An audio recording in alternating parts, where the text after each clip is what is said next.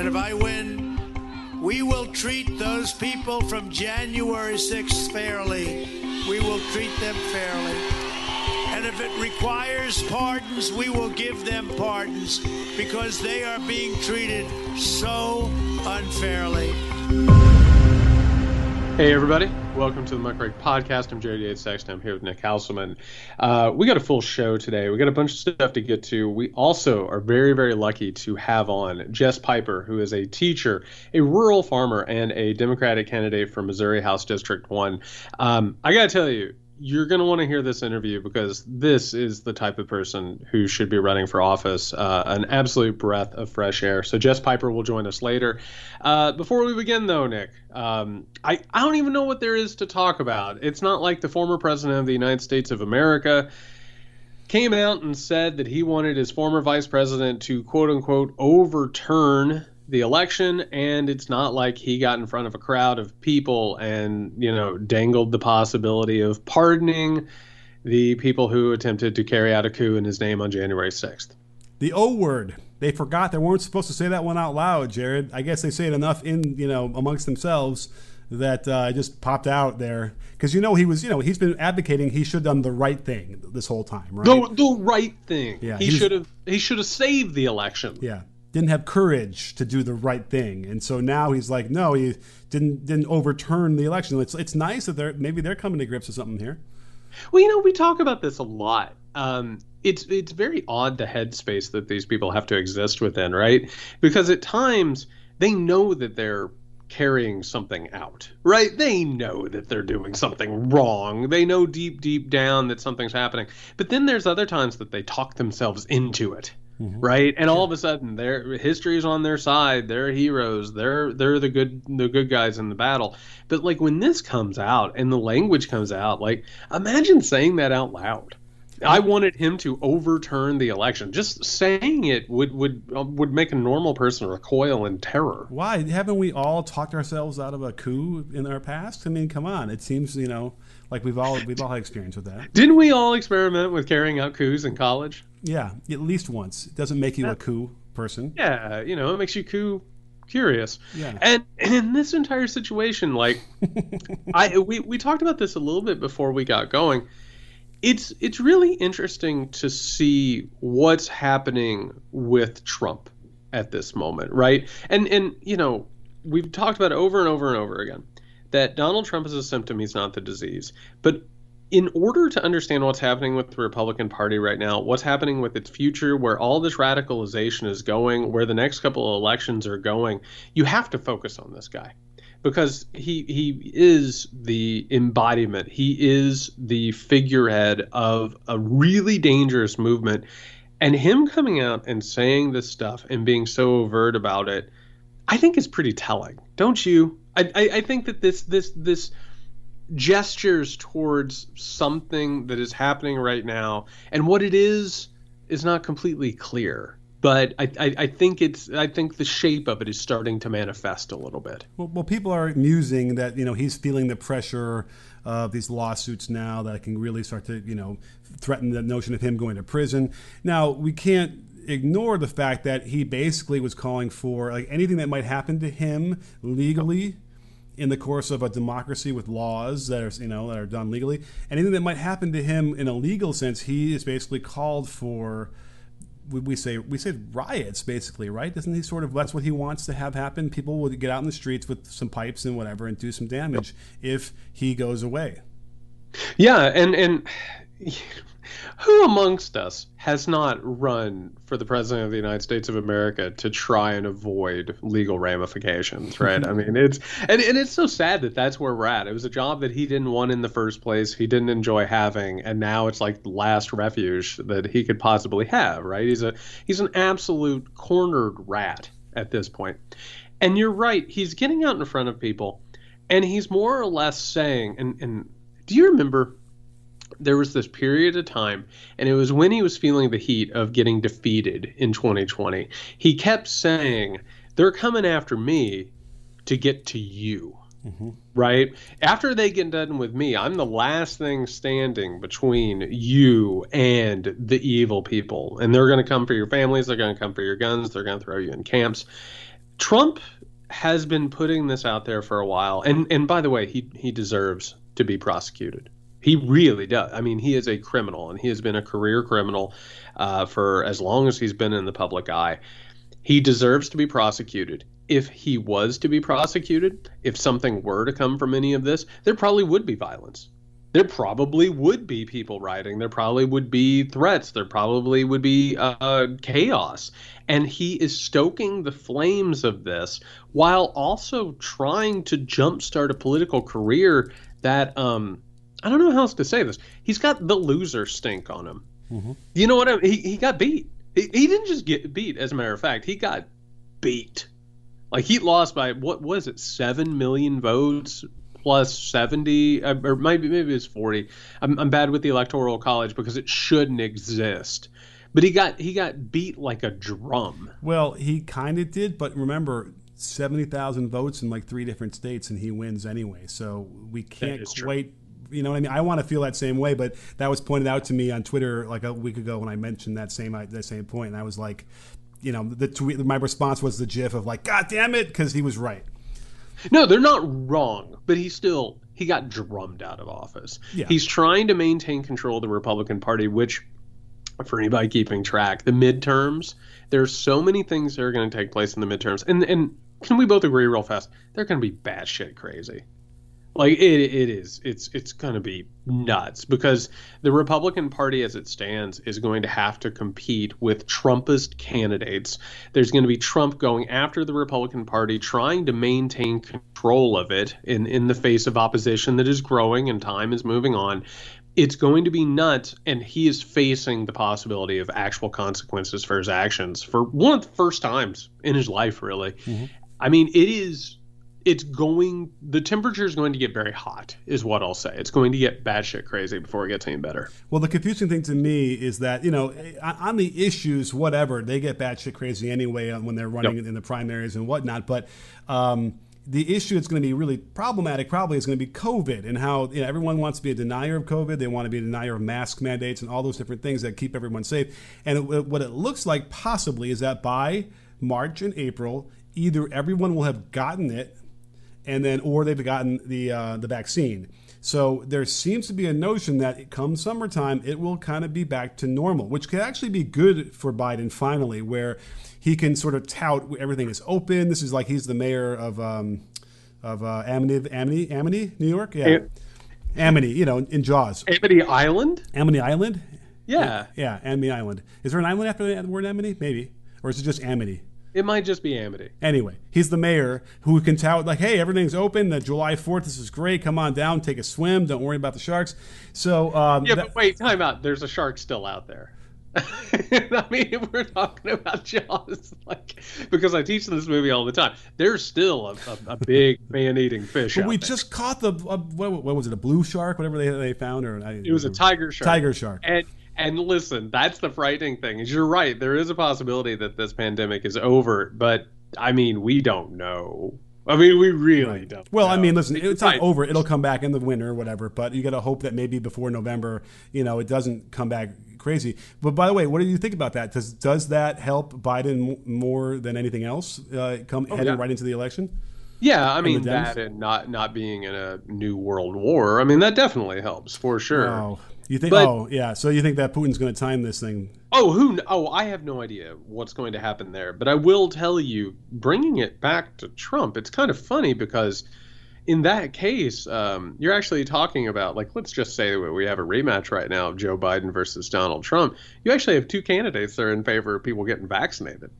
Yeah. And that has not gone well for Donald John Trump. That has been a rough time. And you'll notice, by the way, if you looked at the rally, didn't really talk about that very much. It's almost like Trump got tired of people booing him mercilessly every time that he brought up the vaccine and telling them to get boosted and get safe.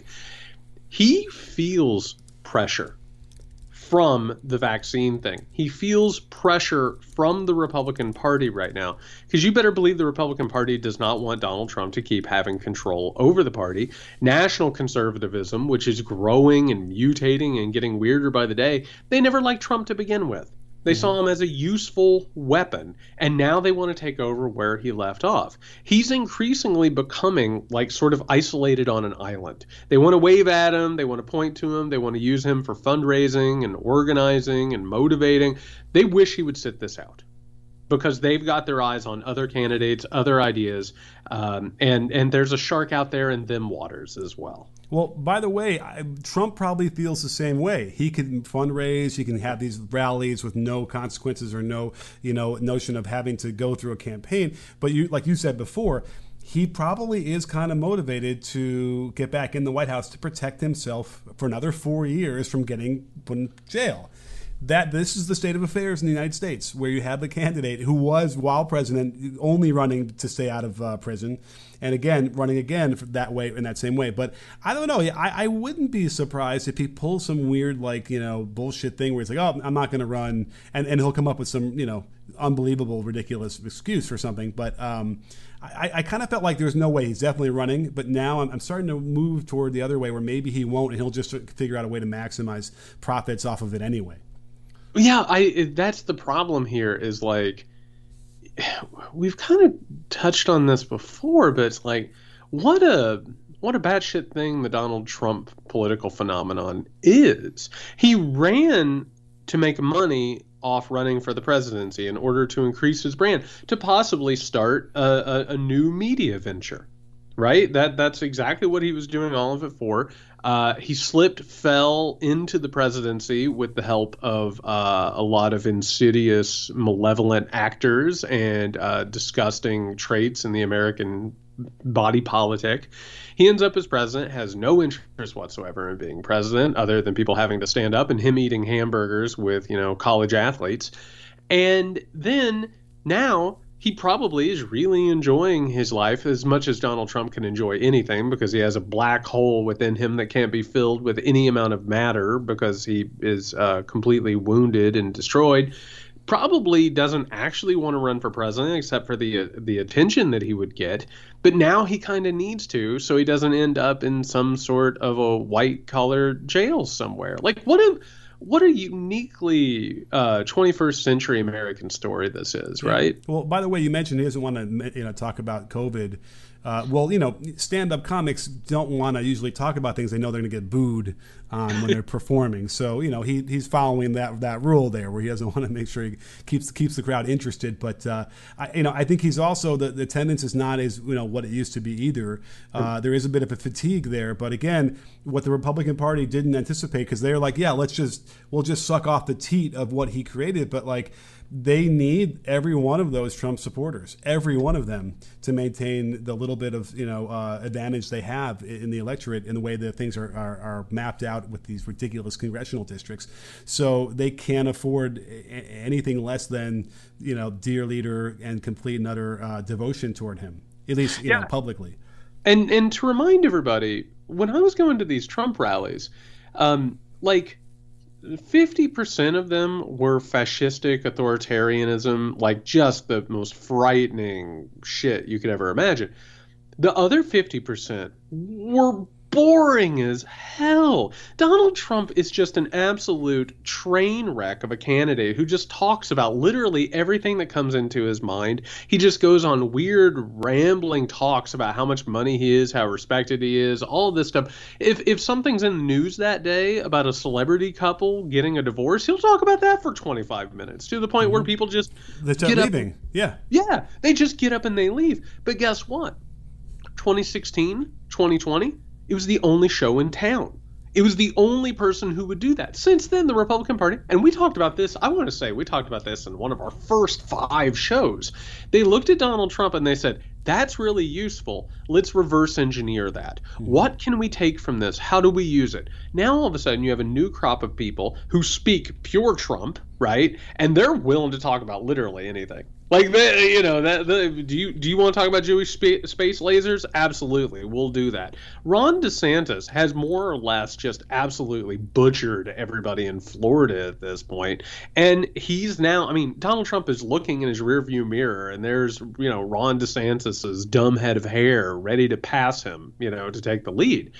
This thing, it's going to get very strange, because I don't know if Donald Trump's chosen candidates, maybe they can win their primaries. I don't know if they can win elections. You know what I mean? Because they have the stink of Trump on them. They're really disliked. They're batshit insane. Mm-hmm. So who even knows where the balance of power is going to be after 2022? I mean, it's almost impossible to predict at this point. I think if DeSantis was smart, he'd become the vice presidential candidate underneath Trump, knowing that he'll probably be able to run a lot of it. Because you remember when they were offering the vice presidential thing in 2016, right?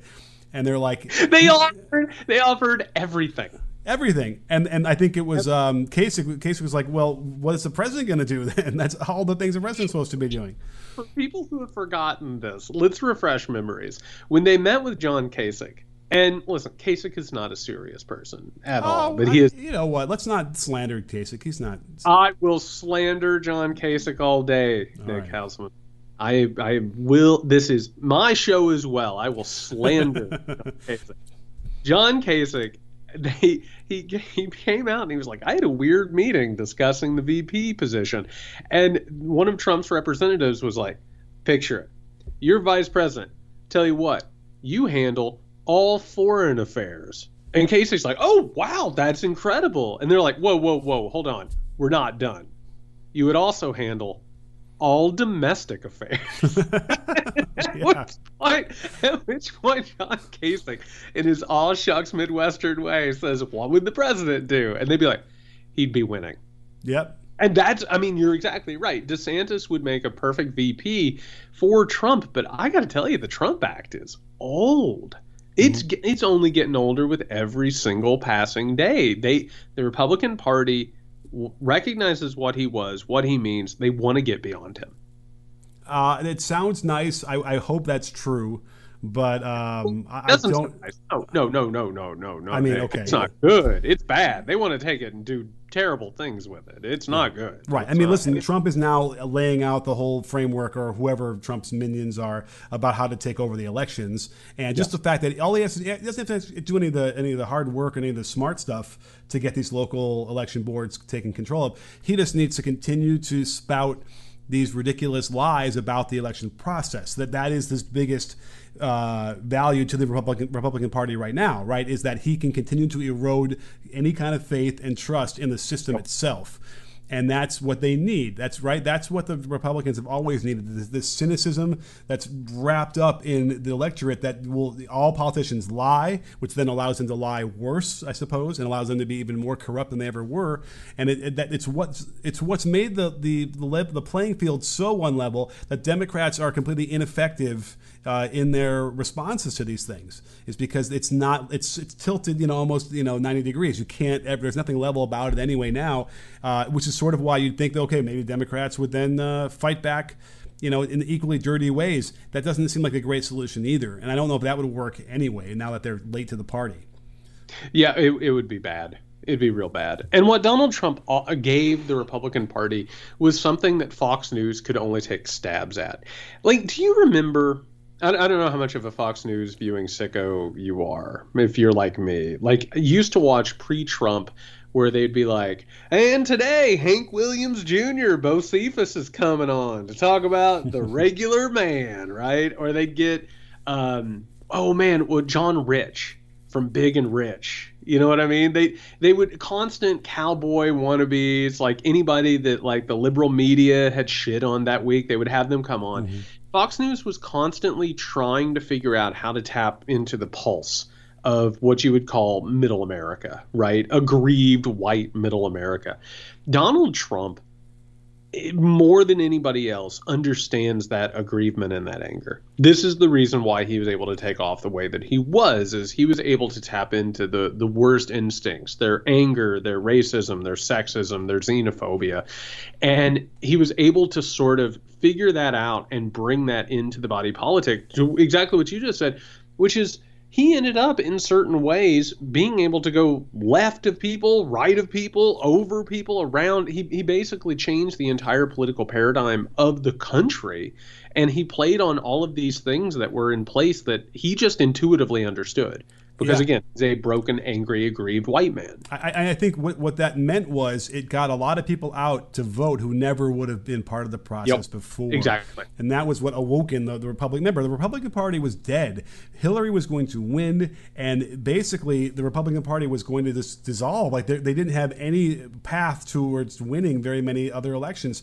And imagine if that would have continued from 2016 on. It really would have been probably insurmountable for them to come back into any kind of meaningful power. Nick, if you remember, after 2012, the plan in the Republican Party was that they had to move away from white supremacy and white terror. They needed to start accepting immigration, probably pushing candidates like Ted Cruz and Marco Rubio in order to start playing to, certain demographics that are now being criminalized.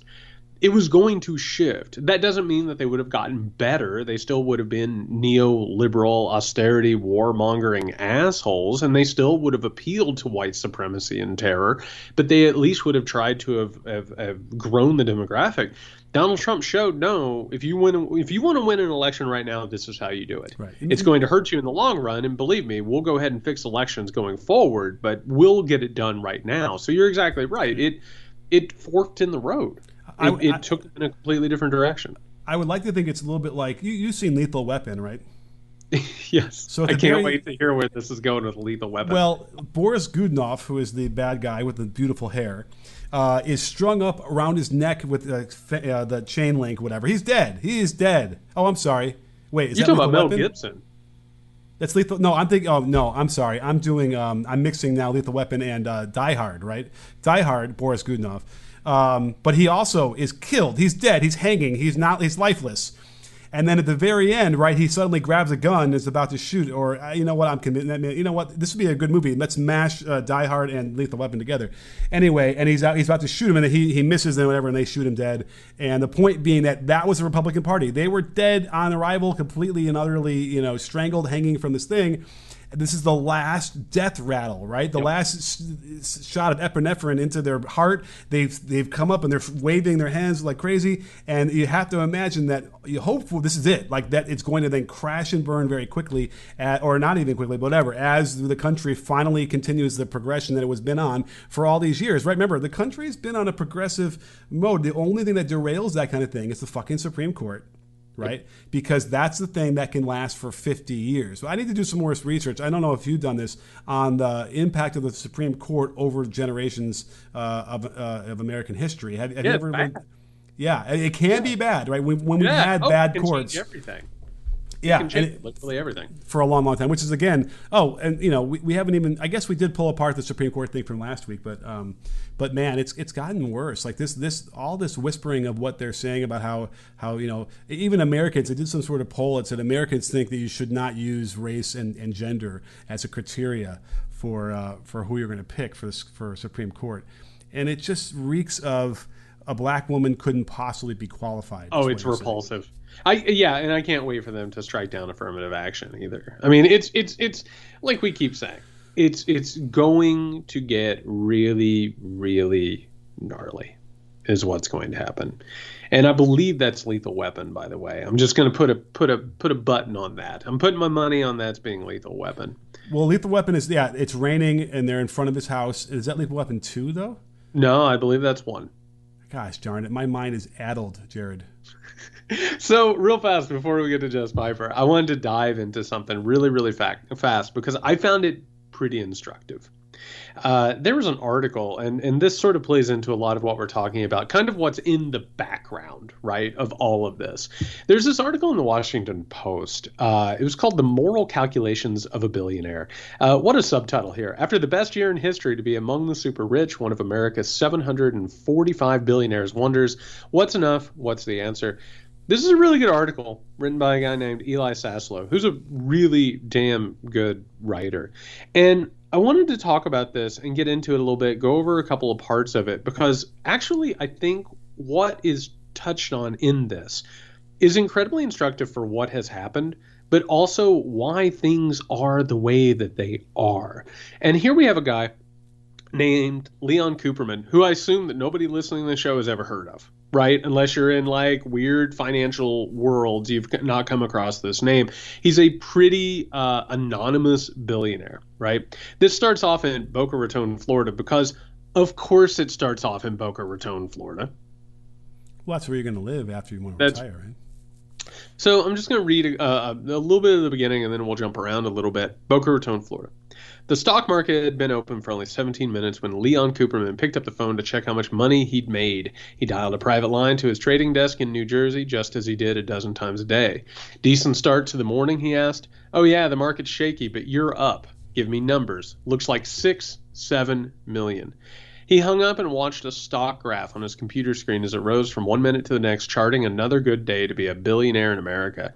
Outside the office, he could see his wife leaving to play in her weekly bridge game and a group of golfers strolling past on the private course. He'd chosen to live in Florida for at least 183 days each year, in part to benefit from the state's low tax rate for residents. Isn't that how you choose where you live, Nick? Based on where tax rates are? You know where I live, right? Wait, are you talking about the communist state of California? The People's Communist State of California? Yeah, no one mentioned that when I got here, 20-some years ago. But no, it's not a good place if you want to not pay taxes. Wait, you don't jump on your private jet and go down to Florida for 183 days a year to take advantage of the taxes? I just go there for lunch. That's it. I just need, it's really rough, man. It's tough living that way. It's real tough, and it's even tougher when it's revealed that he had made $2.5 billion, and since 1975, he'd been making more than his family could spend. And he says, I don't want to say it's all play money at this point, but what else could I possibly spend it on? His wife's walk-in closet was already bigger than the South Bronx apartment where he'd grown up. Their Florida home had a custom-built infinity pool, and in 5 years, he'd never once gone for a swim. By the end of the day, by the way, he had made $10 million. Doing nothing, by the way. Absolutely doing nothing except for circulating money within the system. So we'll get into what this is all about. But what's your initial take on this before we dive into the nitty and the gritty? Well, here's the thing. I'm sympathetic to this guy, and we'll find out more why, because he, all the things he's done with that money that he's accumulated. But and I get it. Like, here's the thing that really stuck in my mind that I wrote it down because it was one of the quotes a little bit later where he said, the promise of a life in America was that each generation would surpass the one before. So his parents had come here as immigrants. They were a plumber and had no money or nothing to their name, and he built this thing. That was the whole thing. That's unsustainable, by the way. Generation upon generation upon generation. At one point, you're not going to be able to surpass. Like, there's no way this guy's kids are going to surpass him, right? You're not going to make another $5 billion or whatever. They're not going to do it. So anyway, but I'm sympathetic because he was born at a time where that was the American dream. I'm going to get into business. I'm going to make my money, make more money for me. And there should be nothing wrong with that in this society, in this capitalistic society, that we should be rewarded for all the work. And he goes on and on about how hard he had to work and what he sacrificed in his social life to get there. He did. And by the way, there is something that's happening in this, which is what I would refer to as a sort of malaise, something we've talked about before, which is people searching for meaning behind why they're doing what they do, right? And I do enjoy that within this, he talks very, very much about how hard he works and how he built himself up. I love, though, that it does include the fact that he received an inheritance of over $100,000, which at the time was probably about $250,000. In all of this, and I'm glad we talked about Donald Trump to start this thing, because I'm sure you've read these articles that it's like, if Donald Trump simply would have just put his money into an investment, he would have so much more money now than he had already. And what's being exposed in this article is that we have a system where if you have money and if you do have privilege, the market's just going to increase it. Just put it in, and it's going to increase as long as you're not stupid with it, and as long as maybe you give it to somebody. I mean, he worked for Goldman Sachs for a while. He knows what he's doing. He has connections. It's going to grow and grow and grow. What we're finding with Leon Cooperman is that he gained entry into a system that is more or less like cold fusion. It's just repeating itself, and it's just growing. In fact, he can't even help but make money at this Right. point, right? It's just growing and multiplying and growing and multiplying, because this is a system that is specifically tuned to take the people who are already wealthy and make them exorbitantly wealthy. It's not about talent. It's not about any of that. It's the way that the system is actually created. And here he is. He's sitting there on all of that money, and there's not a lot to do with it. Mm-hmm. Well, here's the thing, because it becomes generational, and so his family will probably never want for anything ever again. The Cooperman, and probably that goes for the really distant extended family, unless obviously whoever is in control of it will decide, I'm not giving any more money to the family. But the point being that in the early 60s, when he applies to go work for Goldman Sachs, you know, you can't tell me that like a person of color would have applied with the same credentials and gotten that job. Like, it just probably didn't even happen. They might not have hired anybody of color. Halseman, what are you saying about the American system? I am shocked. Just doing isn't our CRT moment? And now brought to you by the Muckrake Podcast. I will tell you though, and here's the thing about this article, and to go along with exactly what you're saying, he has been plugged into a system of incredible wealth and privilege, right? Dear listener who might have read this article with their coffee this weekend, here is a section from it, and we got to talk about this, and I want to talk about what it means. Him and his wife had given away $150 million to a hospital in New Jersey. $50 million to college scholarships to Newark high school students, $40 million to Columbia Business School, $40 million to Hunter College, $30 million to performing arts, $25 million to the Jewish Family Fund, $20 million to skilled nursing, $15 million to food banks, and on it went. But no matter how much they gave away, their money continued to make more money, even as wages for the middle class remained essentially flat. In the past 50 years, the gap between poor families and the top 0.1% had increased more than tenfold. Real fast. Good for him for giving his money away, right? Mm-hmm. But should he have that money to give away? Yeah. Because basically what has been created in this culture, and this goes back to the Gilded Age, all of these charitable givings, right? They are rich people determining where money should go, because they are, quote unquote, better equipped to do it than the government, right? This is the creation of Ronald Reagan, neoliberalism, hypercapitalism. This is, quote unquote, trickle-down economics. These are things that he has chosen because he is the talented person who should choose where money goes, right? That's the problem in the system, is we look at this charitable giving and we see it as some sort of saintly act.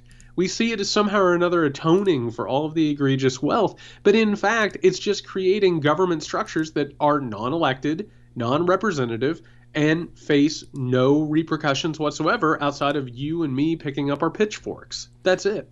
You know, this reminds me of a thread I just read by a friend of ours. You might know him, Danny Crenshaw. Oh, good old Dan. Yeah. Yeah, he did basically like almost like a haiku. I don't know what's a long extended poem, whatever. It's like a poem. It's poetry. Like a sonnet. Yeah, and you know what? It turns out when you get to the end, it's not his words. He actually was quoting somebody else. But you want to hear the first one? Because I thought it'd be interesting. Can't wait. His first one. This was yesterday.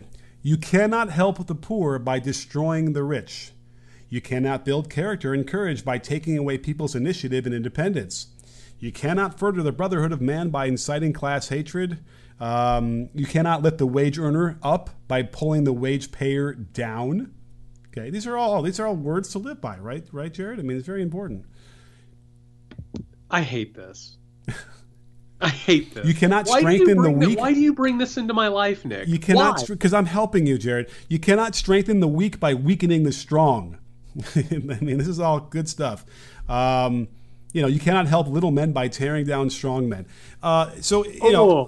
Listen, I'm sympathetic. The guy figured out how to make money. He made a lot of money, and now he's making more money, and he's giving a shit ton of it away. I mean, listen, on an individual basis, yes, he's not at fault, and he doesn't understand in this article why AOC and people like Elizabeth Warren are calling him out so much, because he actually is pledged to give almost all of his money away by the time he's dead. He doesn't want to keep it. Yeah, but he's still choosing where to take it. Oh, okay. So that's interesting. That's an interesting take. Yeah. Shouldn't he be allowed? I mean, if it is his money, what's the alternative? It's not his money. It's the system's money that was like created and wired to give it to him. Okay. Like, it's not like he earned it. That's what we've been told, is that in all of this, we try to pretend like there's some sort of a talent or some sort of supremacy, to borrow a word, that this guy has shown that he best understands the system because he's made all this money. Right. No, you can't lose with that much money unless you're reckless and ridiculous. And what you just brought up, I want to read this really quickly. This is a little bit of an interesting take on all of this. He said that he was talking about his granddaughter, who, by the way, is an ultra-liberal socialist type in favor of wealth redistribution. And he adores her. And he adores her. Of course he does. He probably is like, so that's cute. Very sweet. He'd written to Senator Warren, Elizabeth Warren, about her soak the rich positions, and to President Barack Obama about villainizing success. By the way, quick quote from Barack Obama during the 2008 financial crisis in my new book. To avoid future meltdowns, it would take a reconsideration of how the economy functioned. But at the same time, Barack Obama, quote unquote, the rest of us can't afford to demonize every investor or entrepreneur who seeks to make a profit. Barack Obama didn't vilify people making success. He continued on the capitalist system as it was. He saved it. It says here that Cooperman, he was a registered independent, and he voted for Joe Biden in the last election because he considered President Donald Trump a would-be dictator whose comportment in office was beyond disgraceful. Well done! Good for you! Wonderful. You're still part of a system that created him. But Cooperman believed most of all in the basic tenets of capitalism. He'd earned his money, and therefore it was his to spend or give away. He sent in a quarterly check for $10 million. $10 million, Nick.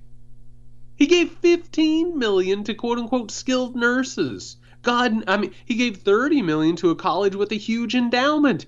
How nice of him to write that $10 million check to the government. Weird how he spent all of his other money on the things that he cared about, so it would keep you and me from having representation, but that's neither here nor there. He paid an effective tax rate of 34%. He told politicians in his letters he was willing to pay more, but he believed the highest effective tax rate should be no more than 50%.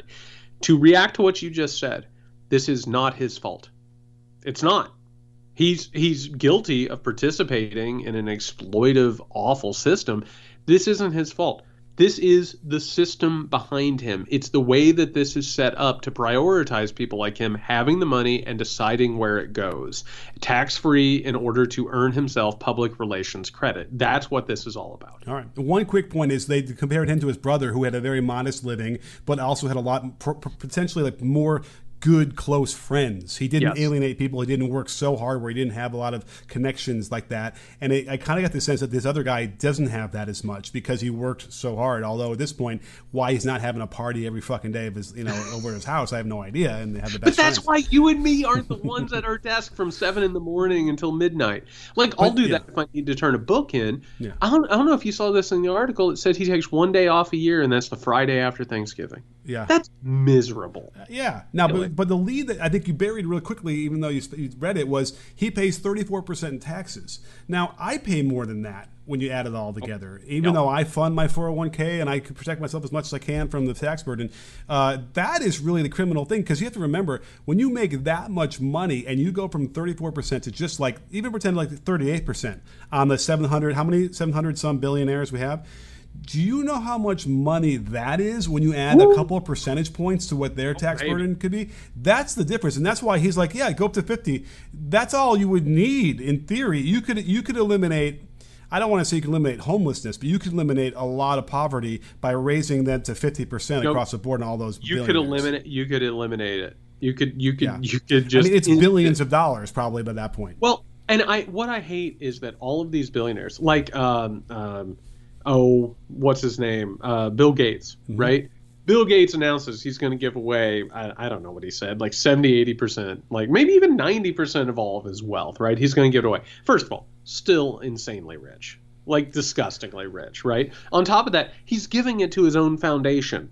so that he can avoid taxes and he can decide what to do with it. He picks the projects. He figures out what places are going to get money. In a way, it's almost like what government's supposed to do, where government is supposed to, as a democratic representative of the people, it's supposed to decide where the money goes. This is why we can't pass bills. This is why we can't update infrastructure. This is why we can't have public works, because we got Leon Coopermans of the world out there deciding, nah, let's move it over there. Let's move it over there.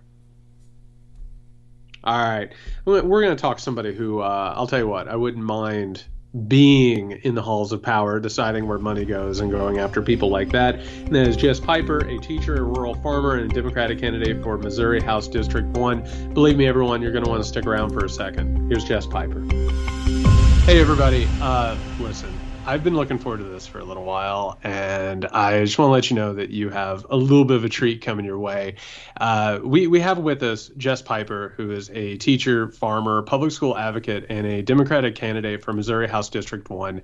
I have become a really, really big fan of hers, her style, the way she is handling her race. And, you know, as we talk about on the Muckrake podcast, we want people to take control of their own political destinies. We want people to get out there and fight the good fight and speak their minds and take back democratic power. And I have to tell you, Jess Piper, first of all, thank you for joining us. And second of all, I think that you are showing people how this thing should be done. Can you talk about why you're in this race, why you're doing this, and what it is that you're trying to do here? Exactly. And I'm so happy to be here. Thank you, guys. Like you said, my name is Jess Piper. I'm from a tiny little town of 480 people. I live right on the border of Missouri and Iowa, and I'm running for a House district seat in District 1. I'm a veteran educator. I taught American Lit and middle school.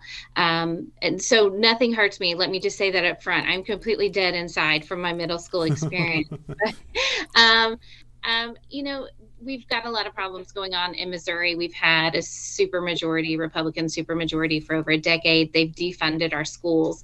And so what I try to do with my life is, you know, try to make things better by, you know, teaching 100 kids every year. And I finally realized that they are really hindering us in what we can do. And so I thought, just forget it. I'll run for office. It's never something that I intended to do or necessarily wanted to do, but here I am. What does the race look like for you, and how strong is the competition to get to run for the seat? So it's an open seat, which is why I thought this is a great time to do this. So far, there are 3 Republicans who've put their hat in for the GOP nomination. I don't think I'll have a primary, but, you know, some pretty strong candidates. One that he just graduated with my son, a very young one. And so I think we'll probably see another couple come out of the woodwork ready for this seat.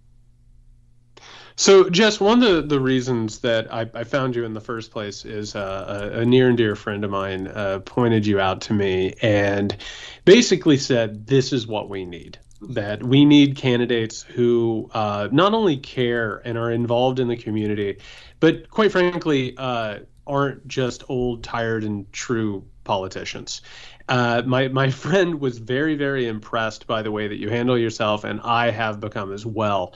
I was hoping you could talk a little bit about your style in handling this, because it is both organic and real, and it is such a breath of fresh air. I was hoping you could talk about how you're approaching this whole mess of the political world at this moment. Yeah, well, you're right. I mean, I don't necessarily know politics, but I understand people. And also, I've been poor most of my life. I ended up getting a graduate degree so I could teach. But before that, I mean, I was born into poverty. You know, people would put groceries in our car. That's how poor we were. And I just learned, like my dad always told me, you know, don't take the first shot, but, you know, don't back down in a fight.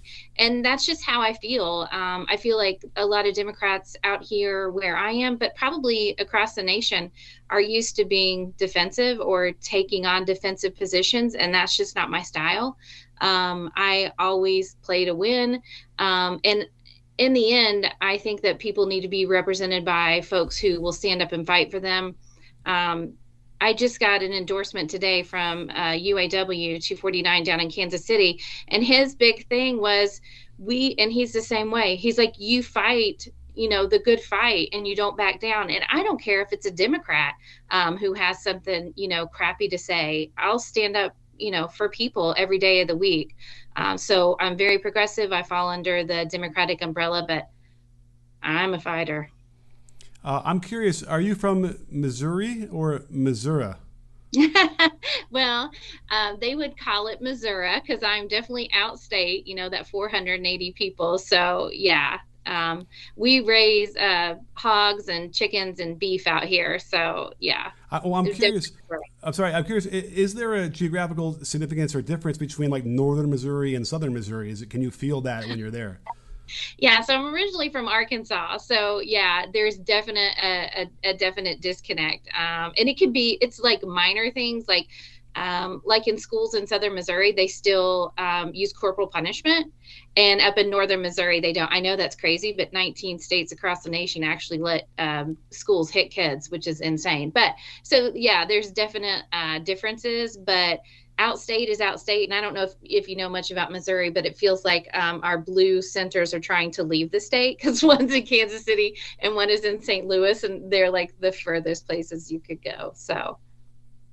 Yeah, that's an accurate description of everything I understand, not just about Missouri, but also in most of these Midwestern states where, they need people like you to come in and compete for these posts. And I was wondering if you could talk about what it was that was the moment that made you decide to do this. Because I've talked about it on the podcast before. I flirted with running for Congress because I come from an impoverished background, much like you. I think it's time that people who have, quite frankly, been betrayed by not just the Republican Party, but also Democratic members who are wealthy and have no interest in actually helping people. Joe Manchin could not be reached for comment. In the midst of all of this, I was like, I got to get in this fight. And I was almost immediately revolted by the sort of party mechanics of it, the lobbyists who came up out of the groundwork. And I got to tell you, I feel bad about that I didn't go through with it.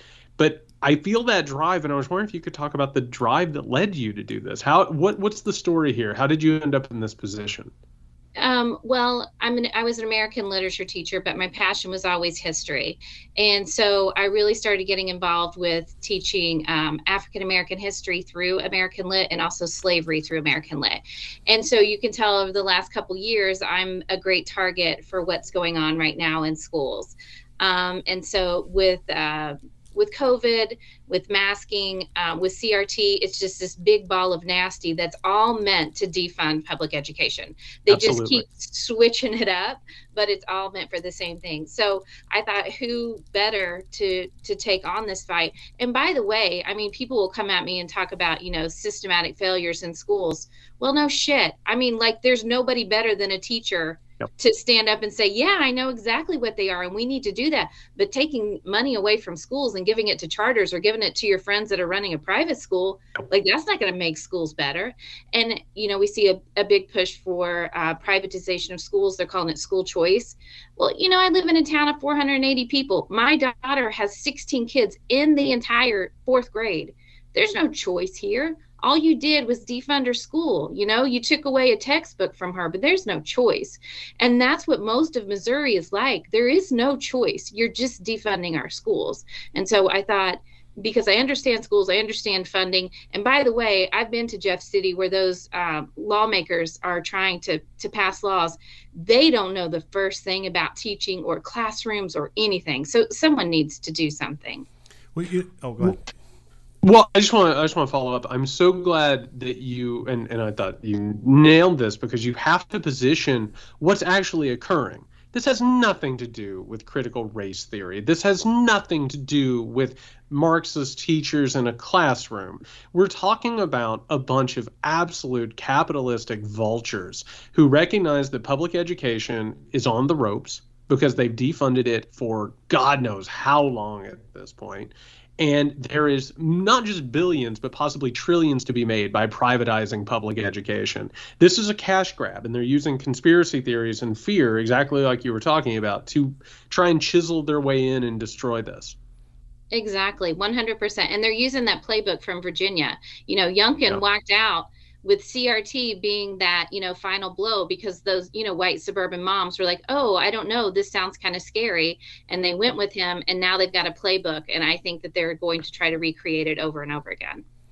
Absolutely. Did you encounter the anti-CRT movement before just this recent wave when you were teaching about slavery? No, nothing. And that's the funny thing. I mean, if you were going to come after a teacher, I would be prime because this is what I do. I mean, I relate a lot of things to systemic racism in our country. I was basically teaching the history of the country using the words of the founders. But how are you going to come after me when I'm using Thomas Jefferson's words or when I'm using articles of secession? Like, how are you going to come after me? Those are those are primary sources. And so the only time I ever had to push back was using a poem by Clint Smith, whom I love. And it was talking about all of the people who have been brutally shot and killed in the country by police officers. And I had a police officer say, why did you use this poem? I told him nothing. So in all of my years, I've had one parent push back. And so in this recent wave, it hasn't really come up for you then either. Well, I'm not working this year. I took this year off, but I'm assuming that this year would have been much tougher for me than any year I've ever taught. Well, and it is designed to create that feedback loop. It's designed to create the panic, and then it's supposed to make your job worse. It's supposed to make it untenable to the point where you either fold under, you don't teach what you need to teach, or you leave the possession or the profession altogether. And you're exactly right when you said like they're going to repeat this. They have think tanks all over the country right now that are churning these things off. And I got to tell you, where I come from, which I don't know if I've ever said this out loud, seems like it's actually bigger than your hometown. Like they hate outsiders coming in and telling them what to do. They don't like that idea. Matter of fact, that's the whole now Republican orthodoxy. But in truth, it's outsiders coming in to take over communities. It's coming in to take your school, destroy it, and then make other people go elsewhere so billionaires can get even more rich. And that's what a lot of this comes down to. And it's taking the Republican platform because they're for local control, right? No, you're not. You have state legislators that are trying to create curriculum for my school in a town of 480 people. That's hands off. I elected a school board to take care of my curriculum. You mind your own business in Jeff City, and they are trying to, like we have right now, Eric Schmidt is our AG, and he's suing all of these schools for their mask mandates. One, his kids go to a private school and they're masked. Two, he's not suing the school that his wife is a teacher at. So it's just, pick and choose.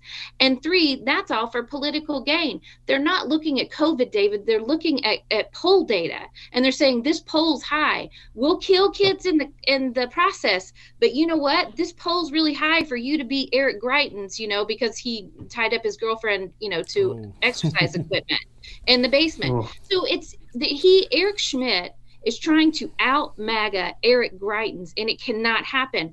In the process, he's harming our kids. Our schools are closing. There are 60 schools across the state that can't open because COVID is rampant, and it's because they won't allow our kids to mask. It's pure insanity, and it's all for political gain. And that's what people really react to when you show them, hey, you may not like to mask. Who likes to mask? I don't like to mask either. I mean, I do it because that's my civic duty, and I don't want anyone to get sick. I don't love to mask. But when you take it away from schools for political gain, people get mad about that. That's not okay. I'm kind of curious, did you feel like your political views and feelings about issues evolved due to actually being a teacher in the classroom, or were you progressive, from the beginning growing up? I was born and raised a conservative. I was evangelical. I didn't wear pants or makeup. I wore dresses. I didn't go around naked, but no, I was very conservative. It's through college, through reading, and then really becoming involved in African-American studies, because I didn't know what I didn't know. I didn't know the things that nobody taught me. And that's what I tried to impress in my kids. By the way, most of my kids were 98% white. So when people say, oh, this makes white kids feel, embarrassed. Are you kidding me? I've never had a kid say they were embarrassed or ashamed. They're like, my God, I didn't know this. We should do something about it, which is why people don't want them to know. Yep. Because even kids that are getting off a tractor and coming to school and scraping their boots off before they walk into the classroom are appalled when they learn how other people are treated. And it's something that they need to know. No one's embarrassed. It's not your fault. It's like climate change. Teachers don't teach climate change and make someone feel ashamed of it. It's not your fault, but you got to take care of it. The same thing with systemic racism. It's not your fault, kids, but it's on your plate. You got to take care of it. Yeah, the damnedest thing about all of that is the kids that are supposedly being made to feel bad about it. It was rich white folks in the South.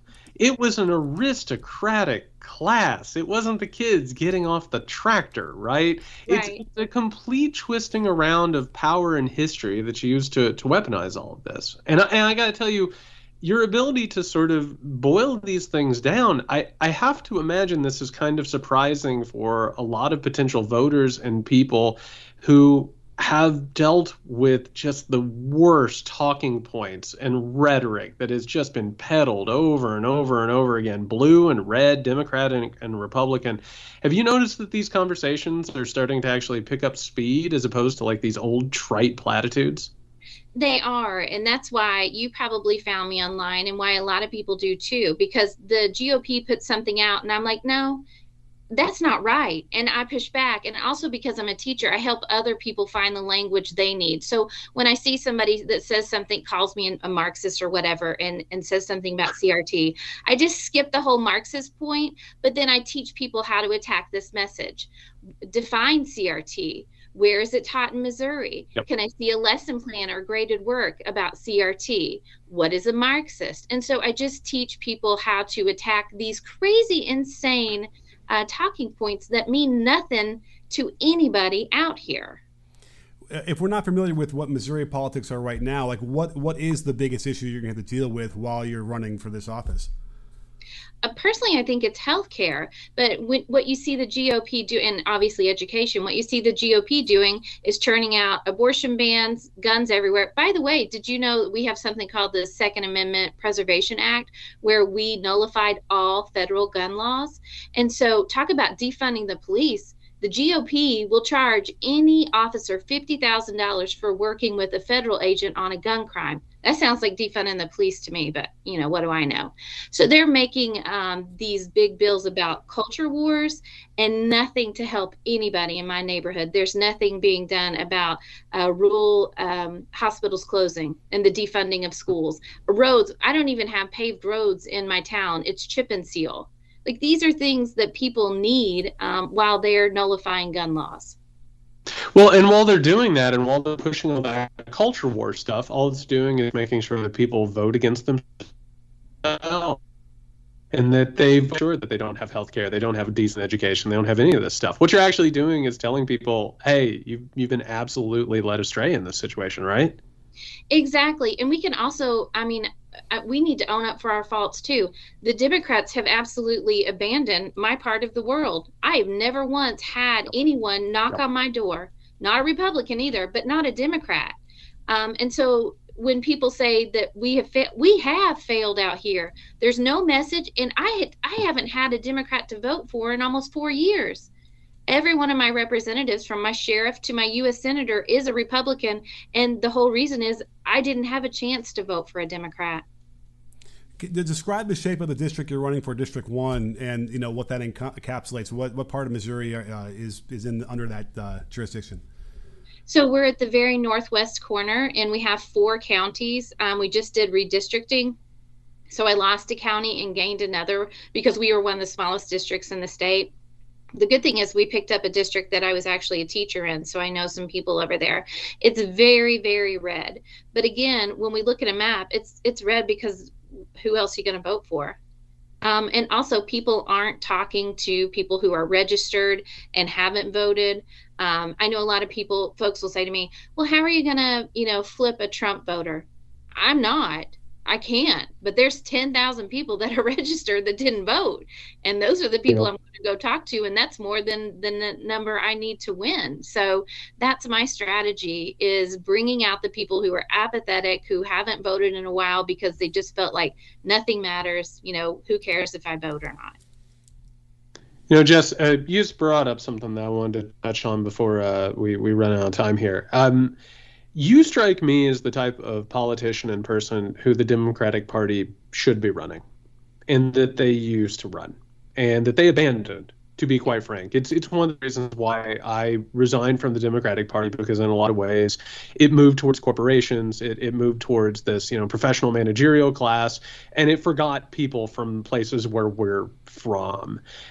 This feels amazing to me, but I would love to hear what you think that the Democratic Party needs to rediscover what it used to be, what it needs to refind its way, because I think that betrayal, to be honest, is one of the worst things that has happened in modern American history, and I'm glad that you're in this fight. Yeah, well, my great-grandparents were FDR Democrats. They were farmers. They knew what good government could do, and we've gotten away from that. And you're 100% right in people being, suspicious of politicians that are taking money from all over the place. Like, I got the UAW, endorsement today. I'm not taking money from Ford. That's corporate. That's against the very people that I'm fighting for. And so, but you see that, and you see people that are trading stocks that have inside information. It just feels so freaking corrupt, and nothing changes here. And so I think the Democrats need to reach out, find progressive candidates. And we have this. There was a big infight within the Missouri party with me using the word progressive. They want me to be moderate. What's moderate going to change? Republican light isn't going to do anything different than what we've got going right here. We need big changes in the state. We need people to run. In 2020, there were 50 seats that were uncontested. Nobody was on the ballot except a Republican. It all went to the Republicans. But there's no money. Like, we don't get any money from the state party.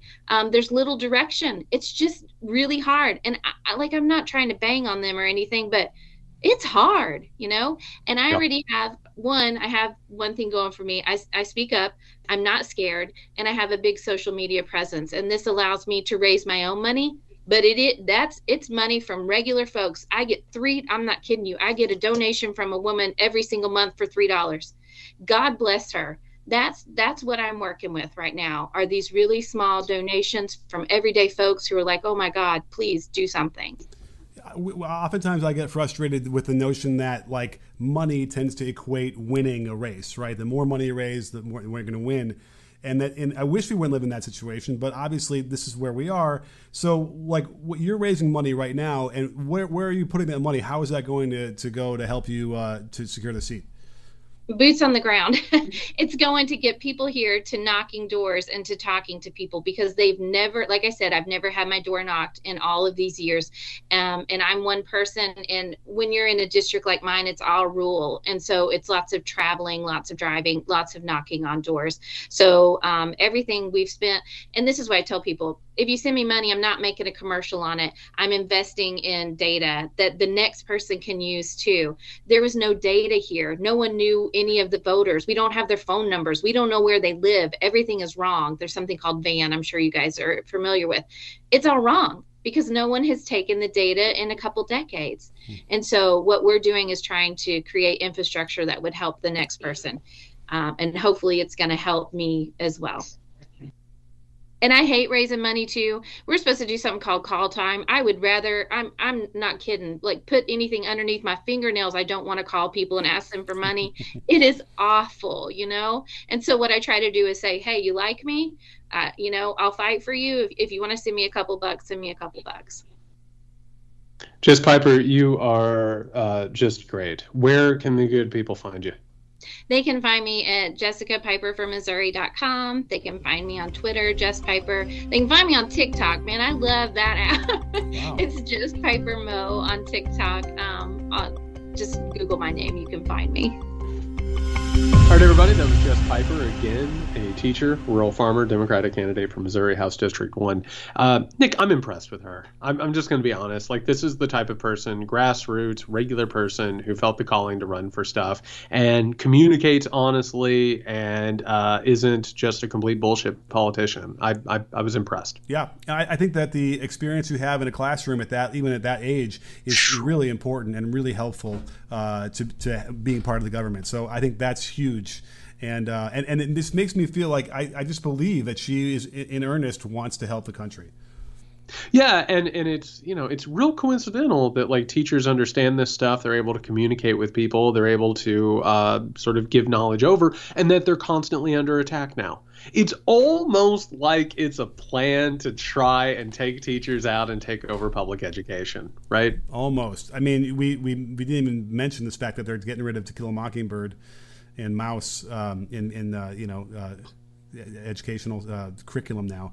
We'll have to have the conversation coming up because I'm curious some of your thoughts on that too. But yes, it's a complete and utter attack on on how we raise our children, which is obviously the future of the country. Yeah, and I think one of the things for anyone listening out there, and I know that there are members of the administration out there, and I know that there are members of the Democratic Party out there are politicians out there who listen to this show. Listen to Jess Piper. Listen to how she talks. Listen to how she gets her message across, because it's authentic. It's real. It's an actual human being talking about things that they care about, things that they know, and talking to other people. It's the kind of thing that needs to be done, and it's one of the reasons why we are having such a political problem in this country, because we have a bunch of very, very wealthy, privileged, affluent people who run for all of this stuff, and it keeps people like this from running for it. For sure. I mean, I like to think in some, remember, my brain is addled, but I like to think that, some of these really wealthy people would then be devoid of any kind of outside influence, and they wouldn't be corrupt because they have money already. But we've seen that that's not really the case for most of these people, unfortunately. Even the people that we would probably want to agree with, we can't even get Nancy Pelosi just to pretend to say, yeah, maybe we'll look at, not letting congressmen, trade stocks while they're in office. Like, she won't even whisper that out loud. It's insane. There's a really, really telling quote from the patron saint of the working class, one Mr. Bruce Springsteen, which I think is incredibly instructive, which is, all men want to be rich, rich men want to be kings, and the king ain't satisfied until he owns everything. It doesn't stop, because that's like this guy, real fast, Cooperman. I think he's instructive too. Mm-hmm. He can't stop, Nick. Yeah. He doesn't have to do this anymore. He doesn't have to sit at his desk for, let me do the math, 17 hours a day? Is that correct? 17 hours a day? Sure. Sitting at his desk, constantly checking on his money. He doesn't have to do that. He can go anywhere in the world. He can buy pretty much anything in the world. He can enjoy everything. He says at one point, I could buy a Picasso, but it doesn't turn me on. Why? What are you trying to fill? What are you trying to replace? It's like Donald Trump is a perfect example of this. Man has everything that he could possibly ever want except for anything that he wants. Like, they can't stop. There's something compelling those people. I don't know what it is. Yeah, I don't know either. But you know what it is? It's the way you're raised. You're taught. That you want to amass and you want to hold on and you want to get and have things. But I gotta tell you, Cooperman is it's still an impressive person to me who has that mindset. Despite being that wealthy, he could easily have been a Trumper and want to protect more of that wealth and vote that way. He's willing to give away his money. He's willing to pay more taxes. We probably need more of those kind of billionaires. Maybe we could get some things done too. Oh, I would take 10 out of 10 in terms of billionaires. I'll take a Leon Cooperman. Absolutely, I will. But I also don't think billionaires should exist. That's the other thing. You know what? I'd be fine if Leon Cooperman had a couple $100 million. I think that would be just wonderful. And he could eat all the Costco lamb chops they could get his hand on and take trips on his Schwinn bike. That'd be great. Where does that money go then? What's that? Where does that money go? Does he once he hits 250 million, it has to get zorched out of his account? That's a great discussion for a future conversation. I would say that you would have laws in place that would already keep that type of accumulation from getting out of control. But I'm sorry. I think having even $200 million is pretty obscene. But if you have $200 million, I think you're okay. I think you're all right. By the way, I wonder if that would keep prices down because you don't have billionaires spending so extravagantly. Perhaps it makes it easier for everybody else. So, well, it'd certainly make the price of yachts go down. I'll make sure of that, right? And your personal Lear jets. I think that those prices would probably be okay at that. You know what? That's the change I want to see. It's your personal jets and yachts. Yeah. Just that's the real victim of inflation. Yeah, absolutely. All right, everybody. Thank you for listening. We will be back on Friday with our Patreon Weekender episode to gain access to that and support the show. We are not Leon Cooperman. We do not have billions of dollars. We are an independent media venture that depends on your support. Go over to patreon.com/Muckrake Podcast. You'll gain access to those bonus episodes, but also to the Muckrake community. We have an amazing Discord who has a book club, amazing discussions, hangouts, and again, we depend on that support. That is patreon.com/Muckrake Podcast. If you need us before that episode, you can find Nick at Can You Hear Me SMH. You can find me at JY Sexton. My goodness. I don't know. What do you want to say? Stay safe, everyone.